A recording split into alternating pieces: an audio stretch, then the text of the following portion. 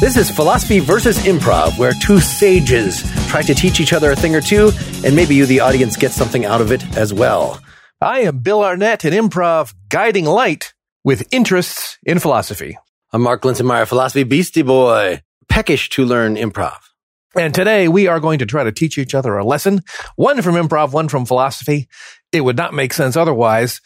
And hopefully by the end of this show, one of us will have been changed deeply by the other person's lessons, or perhaps both. The degree of which, we'll find out. I don't remember who's going to start us off today. Should we? It might be up to me to start things off, I believe. Do it. Okay. You're okay? You're good? Have we checked in yet? Do we have any pre-banter beyond the top of the show? Should we just dive in? I mean, we took last week off. It was having a crowd on was so draining, was so taxing that I felt like we needed a little time to recoup. Regenerate. Yeah. Yeah, indeed. Well, here's what we're going to do, Mark. I have some simple instructions here to start this improv scene, and hopefully by following these simple instructions, we will elucidate the lesson for today. Typically, we kind of do two scenes in a show. Sometimes, I guess, only one. Maybe sometimes we've done three ones. I've joined some shorter ones.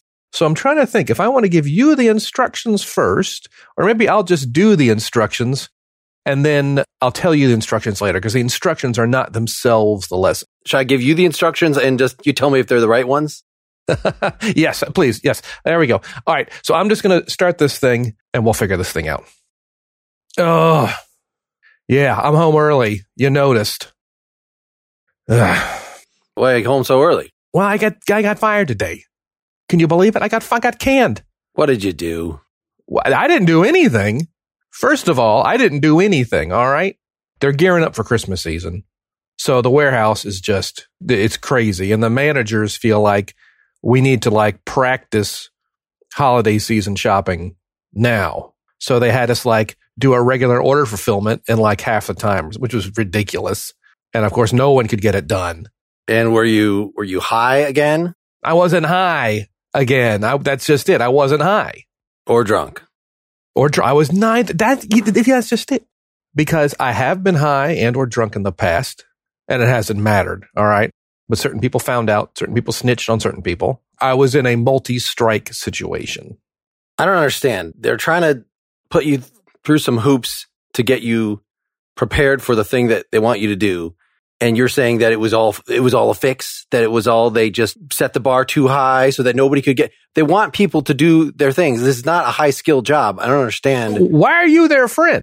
Why are you are you like Carl Bezos? Are you, Jeff Jr.? Does he have, I don't even think the guy has a son. Why I picked Carl, but I did. I didn't think that you should have taken this job in the first place. I'm no fan of Amazon, but we had to have something. I'm already working 2 jobs myself. I'm just not sure how we can keep all the dogs fed. I mean, well, it's very important. I wanted to get a new Chihuahua to keep Muffy and Clarence and Petunia company. And now it looks like we're not going to have money coming in. How are we going to keep all these dogs fed? There's a lot of catastrophizing. You're just going right to catastrophe. All right. I technically was just sent home early and threatened with firing. So let's just relax. We can figure this out. The dogs are the priority because they're rescue dogs. I know that you've been against this in the past, but I think maybe we should see this as a positive and go with the plan that I thought you should have done instead of taking this job, which is to become the dog's professional agent. There's a lot of real cute ones here. Boris he would be so good in a commercial. And it's just, I don't have time to go out and go to all the Hollywood agents or whatever, get them hooked up.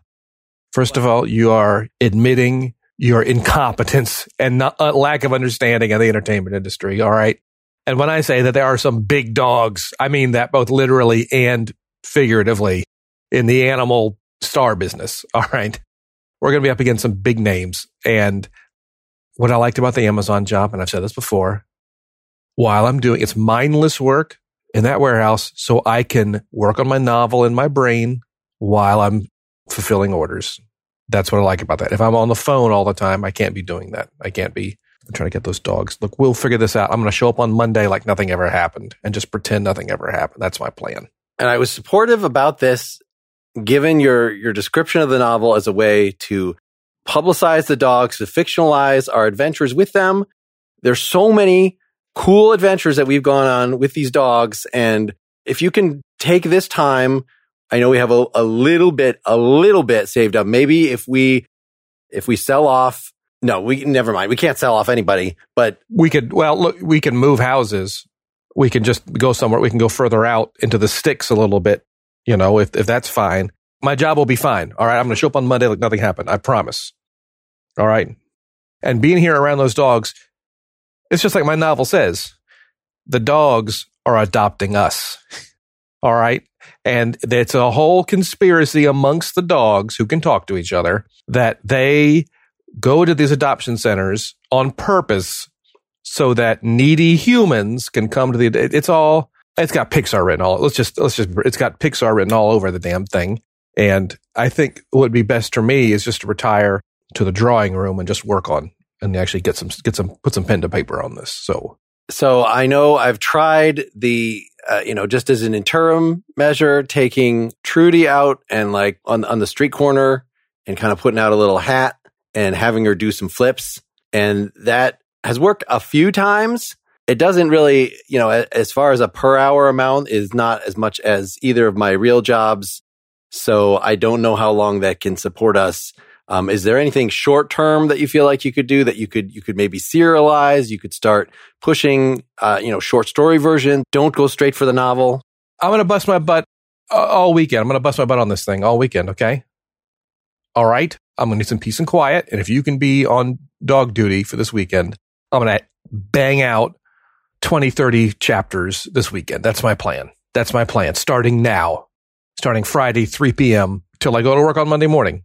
All right. Well, I mean, I will have to, the markets, in Japan open, there's a certain time of night that I need to be doing those business calls. Okay. I won't disturb you. While I'm writing. Okay. So as long as you feel comfortable that the noise, the excretions, the sounds are not going to overwhelm you, I can hold down the fort most of the time. Let me put it that way. I'm writing right now. I'm writing. We did it. Hooray. Okay. What'd you think, Mark? I'm not sure about that. Like it wasn't enjoyable? It wasn't fun? It wasn't funny? I was trying to put together the whole situation.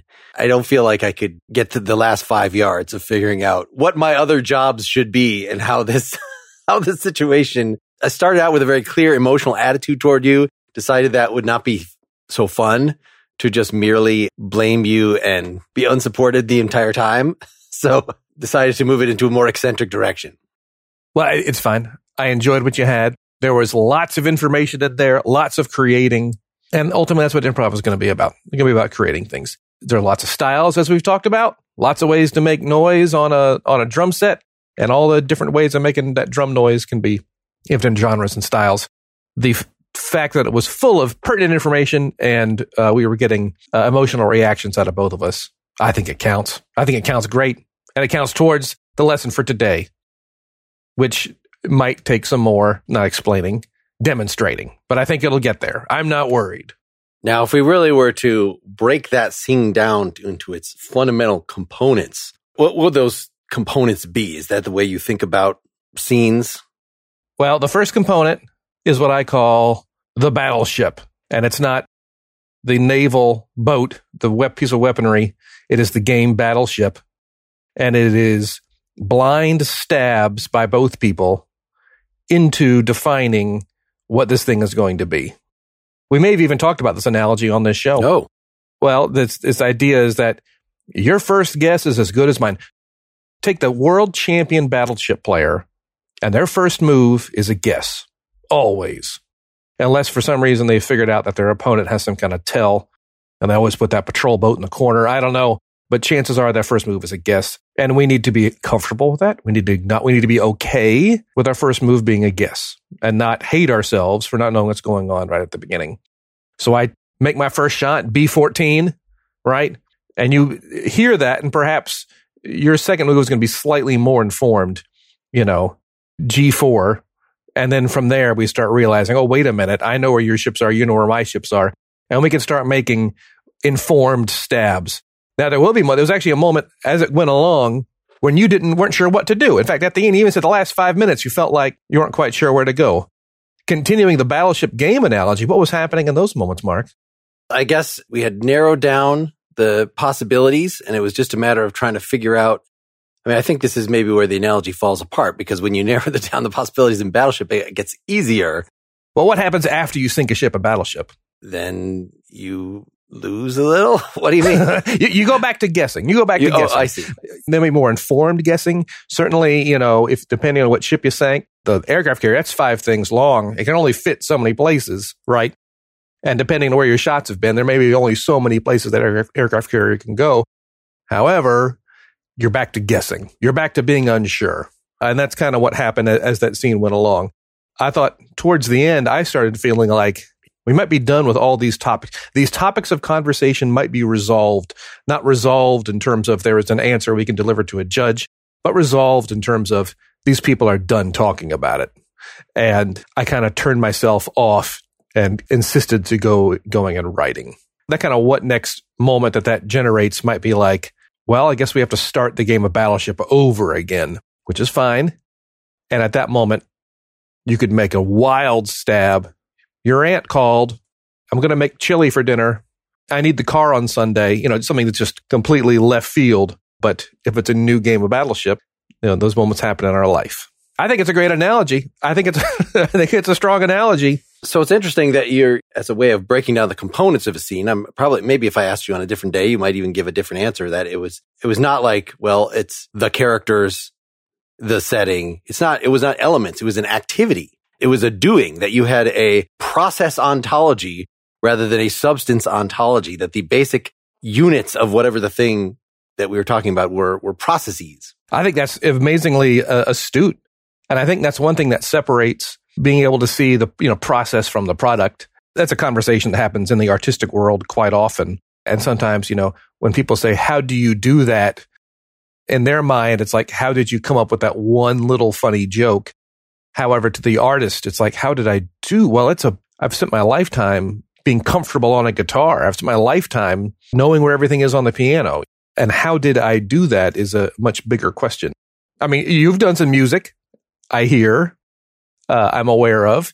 Let's comparably, if you're looking at a song, or maybe I don't even want to define a song taken not only as the product, but also as the creation process, the performing process, or whatever, how would you break that down into its component parts if you had to do so? The process part or the actual song? I can go back and break down the scene from, I guess what we're saying is we can break down that scene from the process or from the content. Sure. And I guess as usual, it sort of depends on why you want to do this thing. That if you're trying to teach somebody a recipe, yes, the ingredients are part of it, but just telling them the ingredients is not the focus. I mean, it's the steps of the recipe. It's a process because you're trying to instill something. So is there a general way that we think that in understanding the world, insofar as it is at all helpful to break things down into pieces, is there a general strategy that process is the thing, that's sort of in general? If you were looking at different domains, if I just said, hey, look at the world in your room, and you're breaking that down into its component parts, what might be one way you might choose to do that? And again, the first thing that comes to my mind is the person inhabiting that room and their personalities and their humanness, I think, are going to be a large chunk of that. I think it's inescapable. I know it's something I've mentioned in the past in these things, that I think the human animal is just as analyzable as any animal at the zoo. And it's got its own, in the same way we understand how dogs work, we understand how cats work. Cats love boxes. Don't pet them backwards. They get angry. Don't pull their tail. They get anxious around food if you have more than one cat. All these things that we understand, and just kind of common sense about, you got to shoot a horse if it breaks its leg. The same thing is true with the human animal. I think we're a little precious with ourselves sometimes, but I think the same thing is totally true. So I think when you're looking around this room or anything, I think there's thing one is probably, is there a human factor going on in here? And can we deduce anything about the human living there or the humans living there and about the culture and value system that is there? Okay, so again, interesting that it's not, let me count the things on my desk. Let me give you a description of the things on my desk. It is, what is the meaning of these things? That's maybe a more efficient way, and maybe efficiency is a good measure of sort of how we should engage in this activity, is that you've got a bunch of everyday crap on your desk or whatever, tools Pens, of the trade. paper. Yep.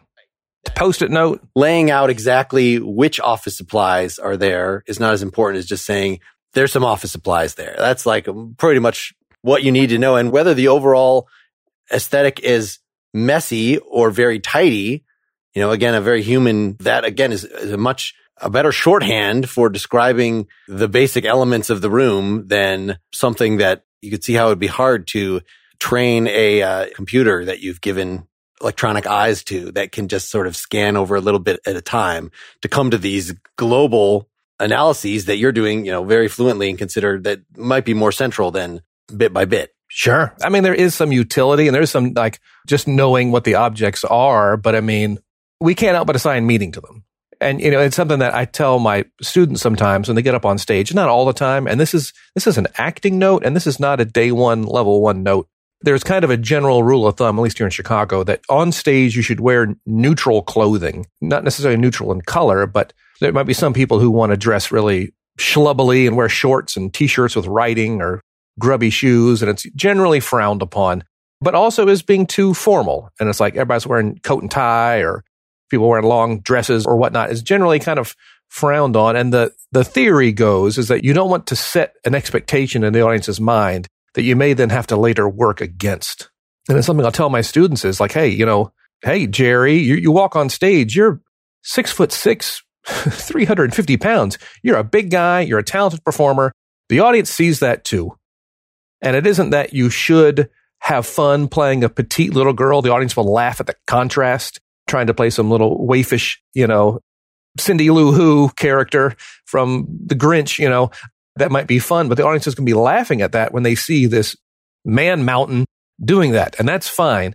And this other person, you're a teeny tiny little firecracker, and it's not good. It's not bad. And sometimes people get value tied up in all that, but the audience sees what they see, and they're going to start making those judgments. And you can play with them, you can play against them, or you can just understand that they're there and not, concern yourself with it. But it's going to happen. It's going to happen. And we can't turn that off. So in the same kind of way, to just list all the stuff on my desk in a cold, dispassionate way, I can't list those things without someone saying, without someone making inferences about all those objects. I've got an old typewriter, Smith Corona typewriter. There's a window behind me you can see the Golden Gate Bridge out the back. It's like, is this guy a gumshoe mystery writer? And there's actually kind of there's an improv exercise that sometimes gets played where you just list objects in a room, but they begin telling a story. And it's something that we can't quite turn off as humans. And once we start listing objects, an old Smith Corona typewriter, there's a window with the Golden Gate Bridge and the fog coming in. There's a map of the city on the background. There's little push pins in the map. There's a coat rack with a hat and a fedora and a long raincoat. It's like, this guy might be a cop, a detective or something. Again, the human animal is going to look at any listed objects and start assigning meaning, true or false. Let us stop and talk about our sponsors. First, BetterHelp. We all want to be happy, but sometimes things get in the way, and it's really helpful to talk these out. And BetterHelp will assess your needs and match you with your own licensed professional therapist. You can connect in a safe and private online environment. It is so convenient. You can start communicating in under 48 hours. Just to clarify, this is not a crisis line, not self-help. It is professional counseling done securely online. You can send a message to your counselor anytime. You'll get timely and thoughtful responses. Plus, you can schedule weekly video or phone sessions, all without having to leave your house. And if things with this counselor doesn't work out, it's easy and free to change counselors. The service is more affordable than traditional offline counseling.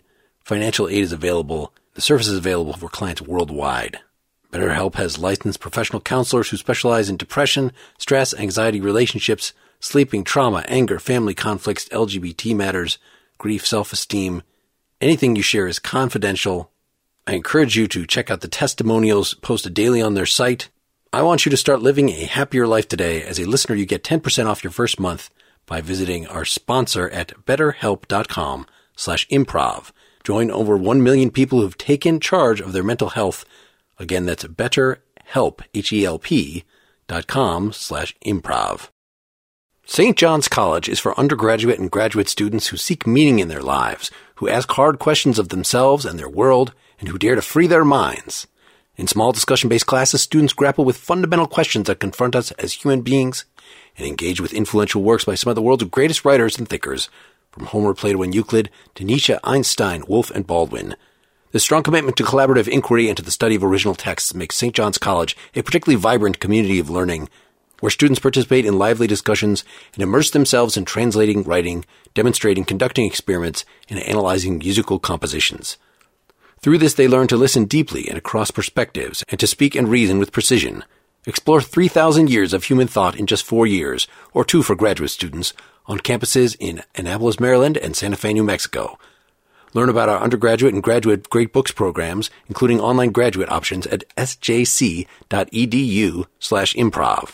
And if the assignment is sort of to just get at sort of what the fundamentals, I guess that's what I'm grappling with here, is if we want to say, I want to give you the most basic account. I want to give the fundamental account. Is the fundamental thing, it seems you were saying, is that human relationship, that it is, whereas I think one could respond and say, no, I want you to talk about the things. You're talking about something extrinsic to the things, these meanings that you are imposing on the things.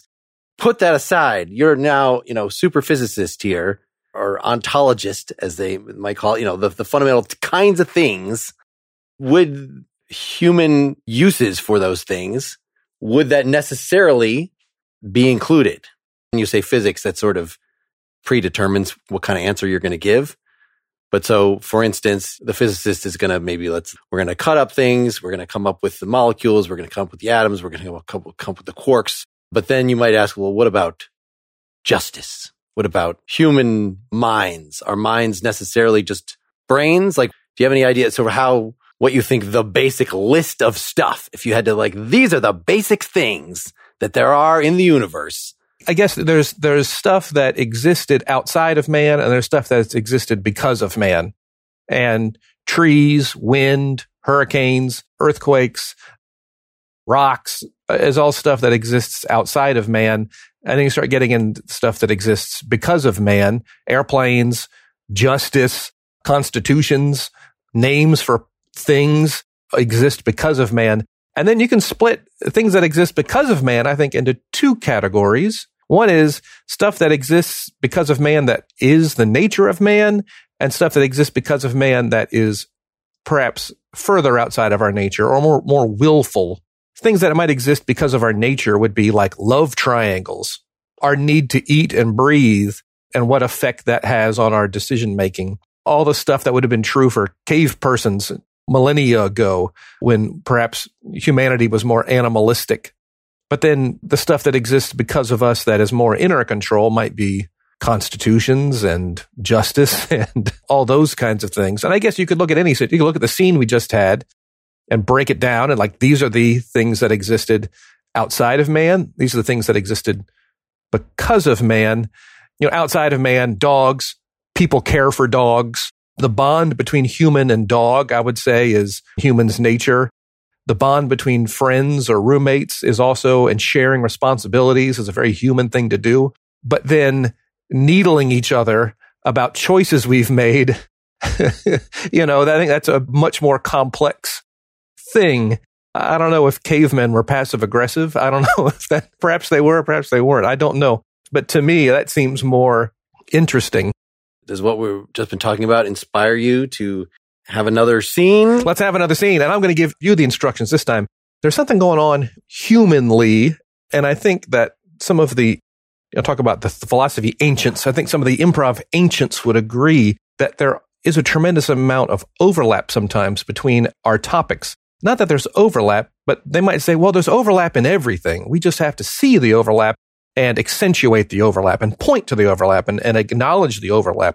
And I think that might be happening now. And I'm excited for what comes next. All right, here's the instructions. I just had a strange feeling. And again, that I've given you these instructions before. And again, it's only because in our artistic lives and whatnot, there is tremendous overlap and cool things can happen. All right, so here are the instructions. My memory is bad, so even if you've given them before. Perfect. You're going to initiate this scene with some sort of problem has occurred. You've got something that's on your mind. Something has happened, like me getting canned from the Amazon fulfillment center. But the one restriction is it's not my fault. I was in no way responsible for your predicament. It's not as the speaker or not? What happened to Mark in no way is the responsibility of Bill. All right. If you need a moment, that's fine, and you will begin. I'm sorry to say, it looks like the atom that we have, I split it, and it is going to explode. I'm sorry. I dropped it. You dropped the atom? I dropped the atom. Being an atom caretaker is a big responsibility, and I know that only 2 of us get assigned to every single atom in the universe, and we're supposed to take care of the atom, but I dropped it, and it is breaking, and it's only because we live at a very fast speed that it hasn't already destroyed us. Okay, you can stop blubbering. This is all right. This is fine. I'm sure this has happened before, don't you? I mean, is it really possible that no one has ever dropped the atom that we're responsible for? Since we're so small, the other atoms are very far away, and so it's hard for me to tell if some of them have winked out over time. I don't really know. Okay, well, okay, I think we're going to be okay. We can call this in. I don't think this will be a problem. I don't think the higher-ups will be upset. I'm positive this has happened before. I'm positive that there is a protocol. I thought that what I heard about the splitting of the atom meant that we're going to die, like any second here. Any second. You're catastrophizing. All right? Yeah. Some deep breaths. Just take some deep breaths. The only thing we're supposed to do, and I dropped it. You know what? Again, we're calm, we're cool, we're collected. All right? How many atoms are there in the universe? More than 3? I don't know. They're very 1 far times away. 10 to the billion. All right? Times 10, that times 10 to the, there's a lot. And clearly something's been dropped before. Okay, dude, we're going to be fine. Would they assign us a new atom? We are moving so quickly, as you said before. By the time for the strong force to exert itself, as the nuclides rearrange, we've got time. We've got time. Here's a thing maybe we could try. If we run really fast around the atom, then that'll speed up time further for us. And that way we'll grow old and die before the atom kills us. I think we should I think we call it in. I say we call it in. That's a good first step, I guess. But then can you just ask hypothetically what would happen if we broke the atom? No, we're going to tell them. We're going to tell the powers that be that you dropped and broke an atom. All right? We're a team. I mean, I know I did it, but why do we have to point fingers to them? Well, I will help with the solution. Whatever the solution is, I am down. All right. But they will ask what happened, and they're going to want details. All right. And I can't provide those details. Only you can. All right. Why don't I do the call? Because I think I could tell the story better about why somebody broke in and dropped the atom. No. Well, I was, literally, as you're saying, why don't I make the call? My brain went, you're not going to really call. All right. And I'm thinking, tell them to put it on speakerphone. Calling right now. All right. The light's not on. The little light's not. You got to select a line and you got to dial 9 to get out. Okay. I'm just here to look at the atom and How do we know the atom even split? Maybe it just is in an elevated energy state, right? It'll just release a gamma ray and just settle back down.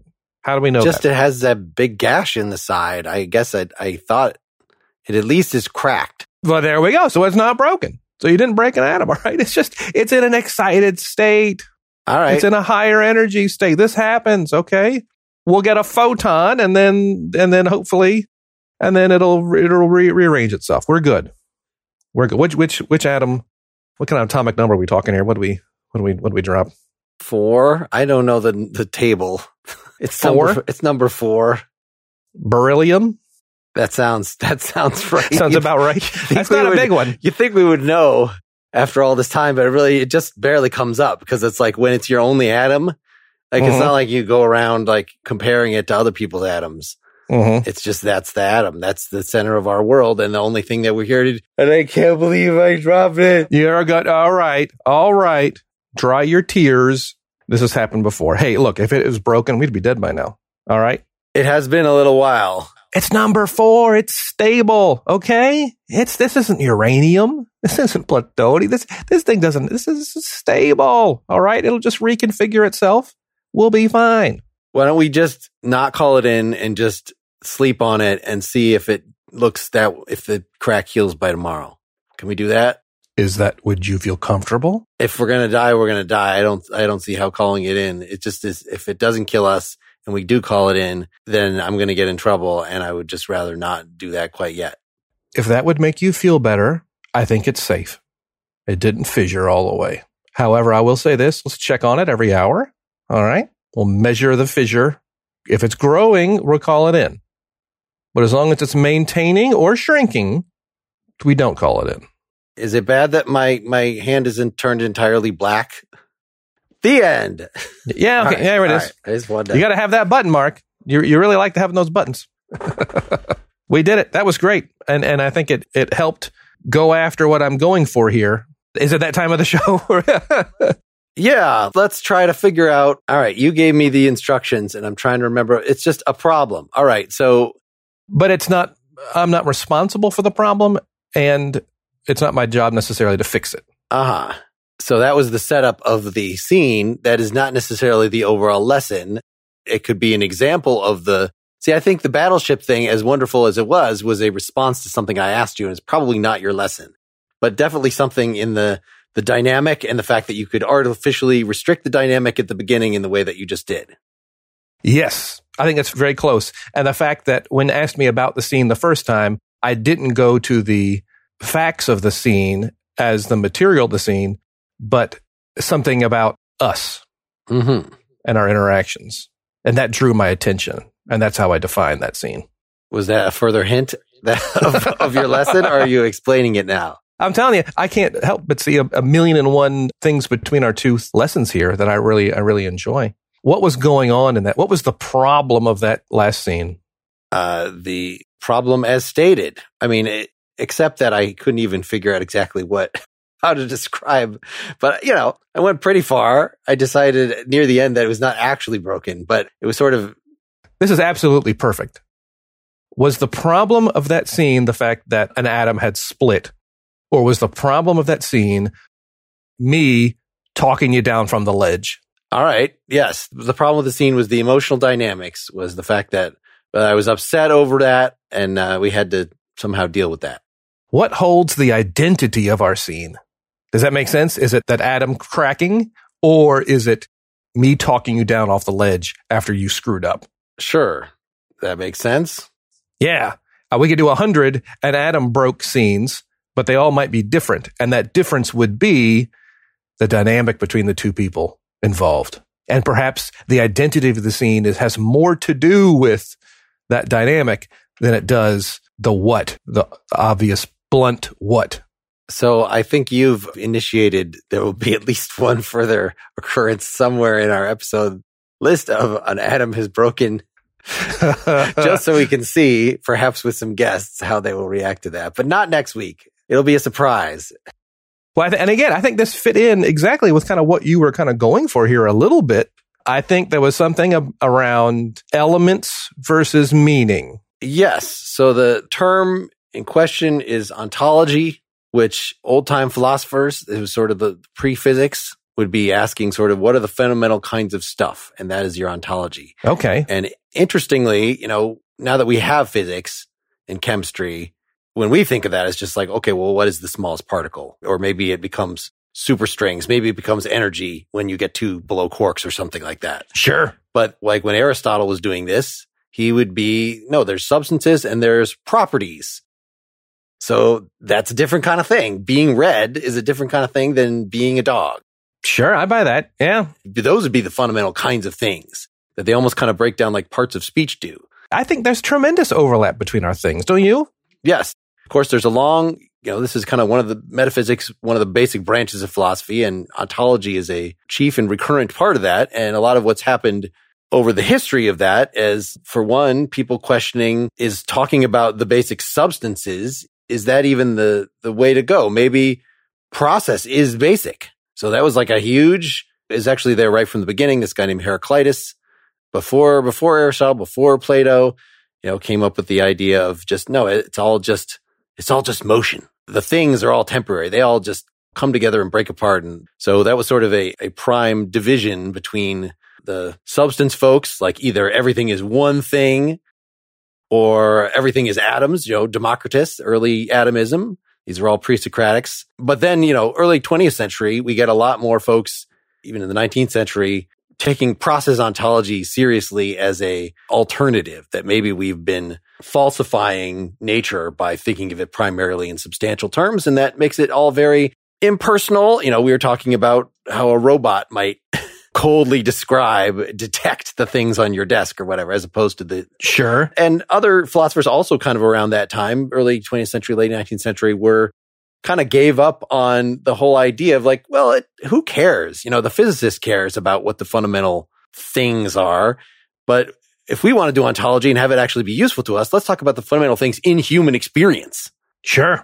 So even for like Sartre, there's being and nothingness. And like nothingness, when you expect something to be there and it's not there. So like one of his examples, like I'm waiting for Pierre at the cafe and I'm perceiving the absence of Pierre. And he sort of generalized across this phenomena to just talking about consciousness as inserting nothingness into, if there was no people, as you were saying, like you could break down the sort of the world as it is apart from people and the world as it is with people. And according to Sartre, like the chief thing that we added is expectations. Nothingness is that if everything is just there and nobody was there to have any expectations about it, then it would just be this static field of stuff.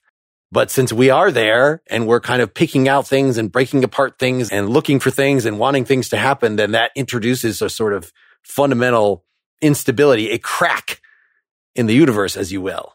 No, that's great. I think that's interesting. I think, especially today as science has gotten so deep not away from practicality, but it's made the job of the engineers that much more difficult to turn scientific discoveries into practicality. It always sounded a little hollow every time a scientist, or an astronomer, well, we're increasing the pool of human knowledge. You are, however, I got rent due next week, and it can be a little self-important sometimes, and we're getting off on a tangent. This feels more like the kind of thing we would discuss after the show. We can talk about future directions, in our post-game I grok everything you're saying. But this was just kind of throwing out a new field. I mean, we did talk about a specific version of this, idealism, a few episodes ago of like, sure. Yeah, the fundamental stuff is everything is just ideas. Like, okay, well, now you kind of have a little more of a context of how that might sit in the range of possible options. And I am cool with scientists and astronomers. I just want to say, I'm just not cool with anyone thinking that their job is more important than flipping my burger. All right. I see the Judge Bot has spit out a card. I'm going to pass it to you to determine, can you make any sense of this card? Do you agree with it? Do you want to throw it away? Do you want to just read it? It is what I would consider to be a holiday present with a circle around the bow. Are you supposed to pull at the bow? What? I don't understand. I think symbolically a bow is two threads coming together and tying together to make one beautiful thing that no single thread or ribbon could have made. Well, that's very... I think it's a tie. It's very poetic, Judge Bot. I feel like you're growing as a sentient being. Mm-hmm. To come up with imagery like that, that's very precious. Well, I signed Judge Bot's permission slip to be in that Turing test thing in a few weeks. So, oh, good for you. And I was really proud of Judge Bot for choosing to be in the Turing test. And yeah, good luck with that. Good luck. I'm not sure what a victory is in the Turing test, but I guess it is fooling humanity. I guess that would be the victory for Judge Bot. I think it can open up a lot of career possibilities for a machine to pass the Turing test, because then you could do tech support. These are not a lot of jobs you want. I got to warn. Once Judge Bot fulfills its contractual obligation to us. Okay, let's not. Yeah, okay. We are a capitalist society, and papers were signed, and those papers will be enforced. And please, Judge Bot, pursue all the career choices you want after the terms of the contract have been fulfilled. Okay. I mean, if it wants to just use my internet connection sorry, if she, that's the new preferred pronouns. Fair enough. She, they, I don't. Let's pass the Turing test first. You don't get a pronoun until you pass that test. How about that? Makes sense. Well, we did it, Mark. Look at that. We're still tying. We're sensing the end at the same time and launching in. Thanks, listeners. I had fun learning from you today, Bill. And I had a great time learning from you, Mark. And scene. Hope you enjoyed the show. Get more at philosophyimprov.com. If you want to support the show and not have to hear any more commercials and get our post-game segments where Bill and I and sometimes guests will elaborate on some things that came up in the episode, reflect on the future, and share our recommendations in the philosophy and comedy worlds, you can see options to do that at philosophyimprov.com/support. Thanks. I should sell my soul. Bankrupt. Bankrupt. Bankrupt.